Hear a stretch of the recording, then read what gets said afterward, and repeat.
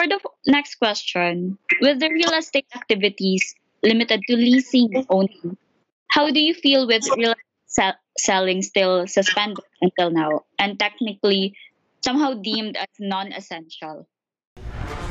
Today, we have an all in discussion with seasoned real estate professionals as they share their insights and stories in our very first podcast called Behind the Listing.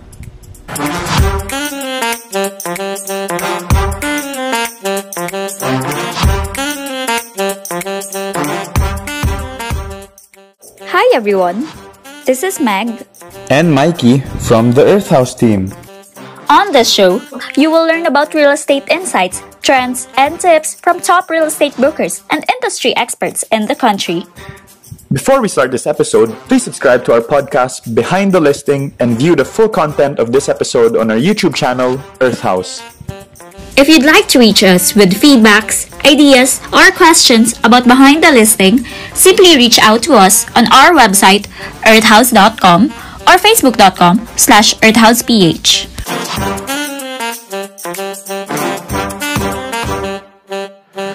For the next question, with the real estate activities limited to leasing only, how do you feel with selling still suspended until now and technically somehow deemed as non essential?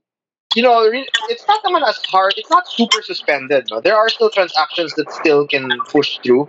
Like, for example, there are RDs or BIR offices that are still open, na kumbaga centralized na sila, di ba? So you can request documents from them, and even if it's not part of the area where your lot is located in, or the properties you're selling is located in.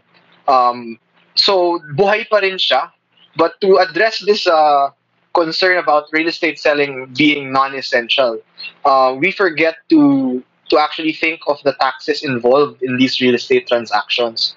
These are huge amounts of money. No, for a 15 million peso condominium, you already automatically pay what, a 900 to a million pesos in capital gains tax, which of course goes to the government, and these taxes can be used um, in the fight against Corona or COVID-19. So I really don't agree with it being non-essential in terms of government income.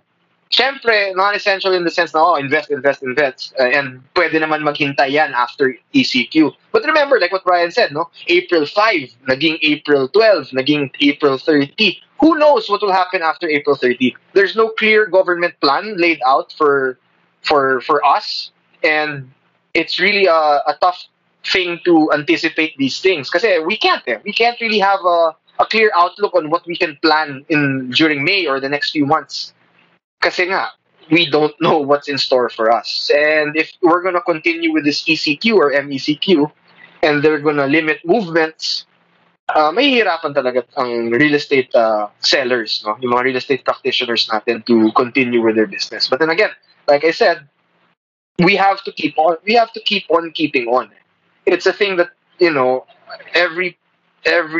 everyone, not just real estate practitioners, should have, no, is to keep a positive outlook. I agree with Mix, no? Tama naman siya, Bali. Like, as sellers, no, we cannot stop naman, like, kunyari, biglang nagka-ECQ, hindi naman pwedeng mag-stop yung life natin, di ba? We need to adapt, so we still need to find ways how to close the sale, so we need, actually, yung medyo na-limit yung real estate, I think sa secondary because of yung government agencies na nag-close. But for the pre-selling markets, tuloy-tuloy naman yan. Like the developers, they have this online briefing, tapos yung mga booking, lahat naman yan ipapasa lang sa office. So lahat naman yan continuous in terms of pre-selling developments. So sa mga secondary lang, medyo nagkaroon lang ng delay since pag mag-due diligence ka, hindi ka makapunta sa BR since close sila. So yun lang. I think so for pre-selling, tuloy-tuloy naman ang sales activity. Okay, so kung yun nga, Brian, with what you said, di ba medyo parang natamaan lang yung secondary market na, tama ba? Yes. Kasi syempre pre-selling, na naman yan tuloy-tuloy talaga yan. But given that, how do you keep the conversation running with your clients, no? Particularly sa secondary market. Halimbawa, nag-close na kayo, kaso nag-ECQ, or let's say, nagka-lockdown ulit. Paano yun? Kasi syempre, wala kayong magagawa. So, ayaw mo naman din mawala yung sale. So, How do you engage yung clients mo?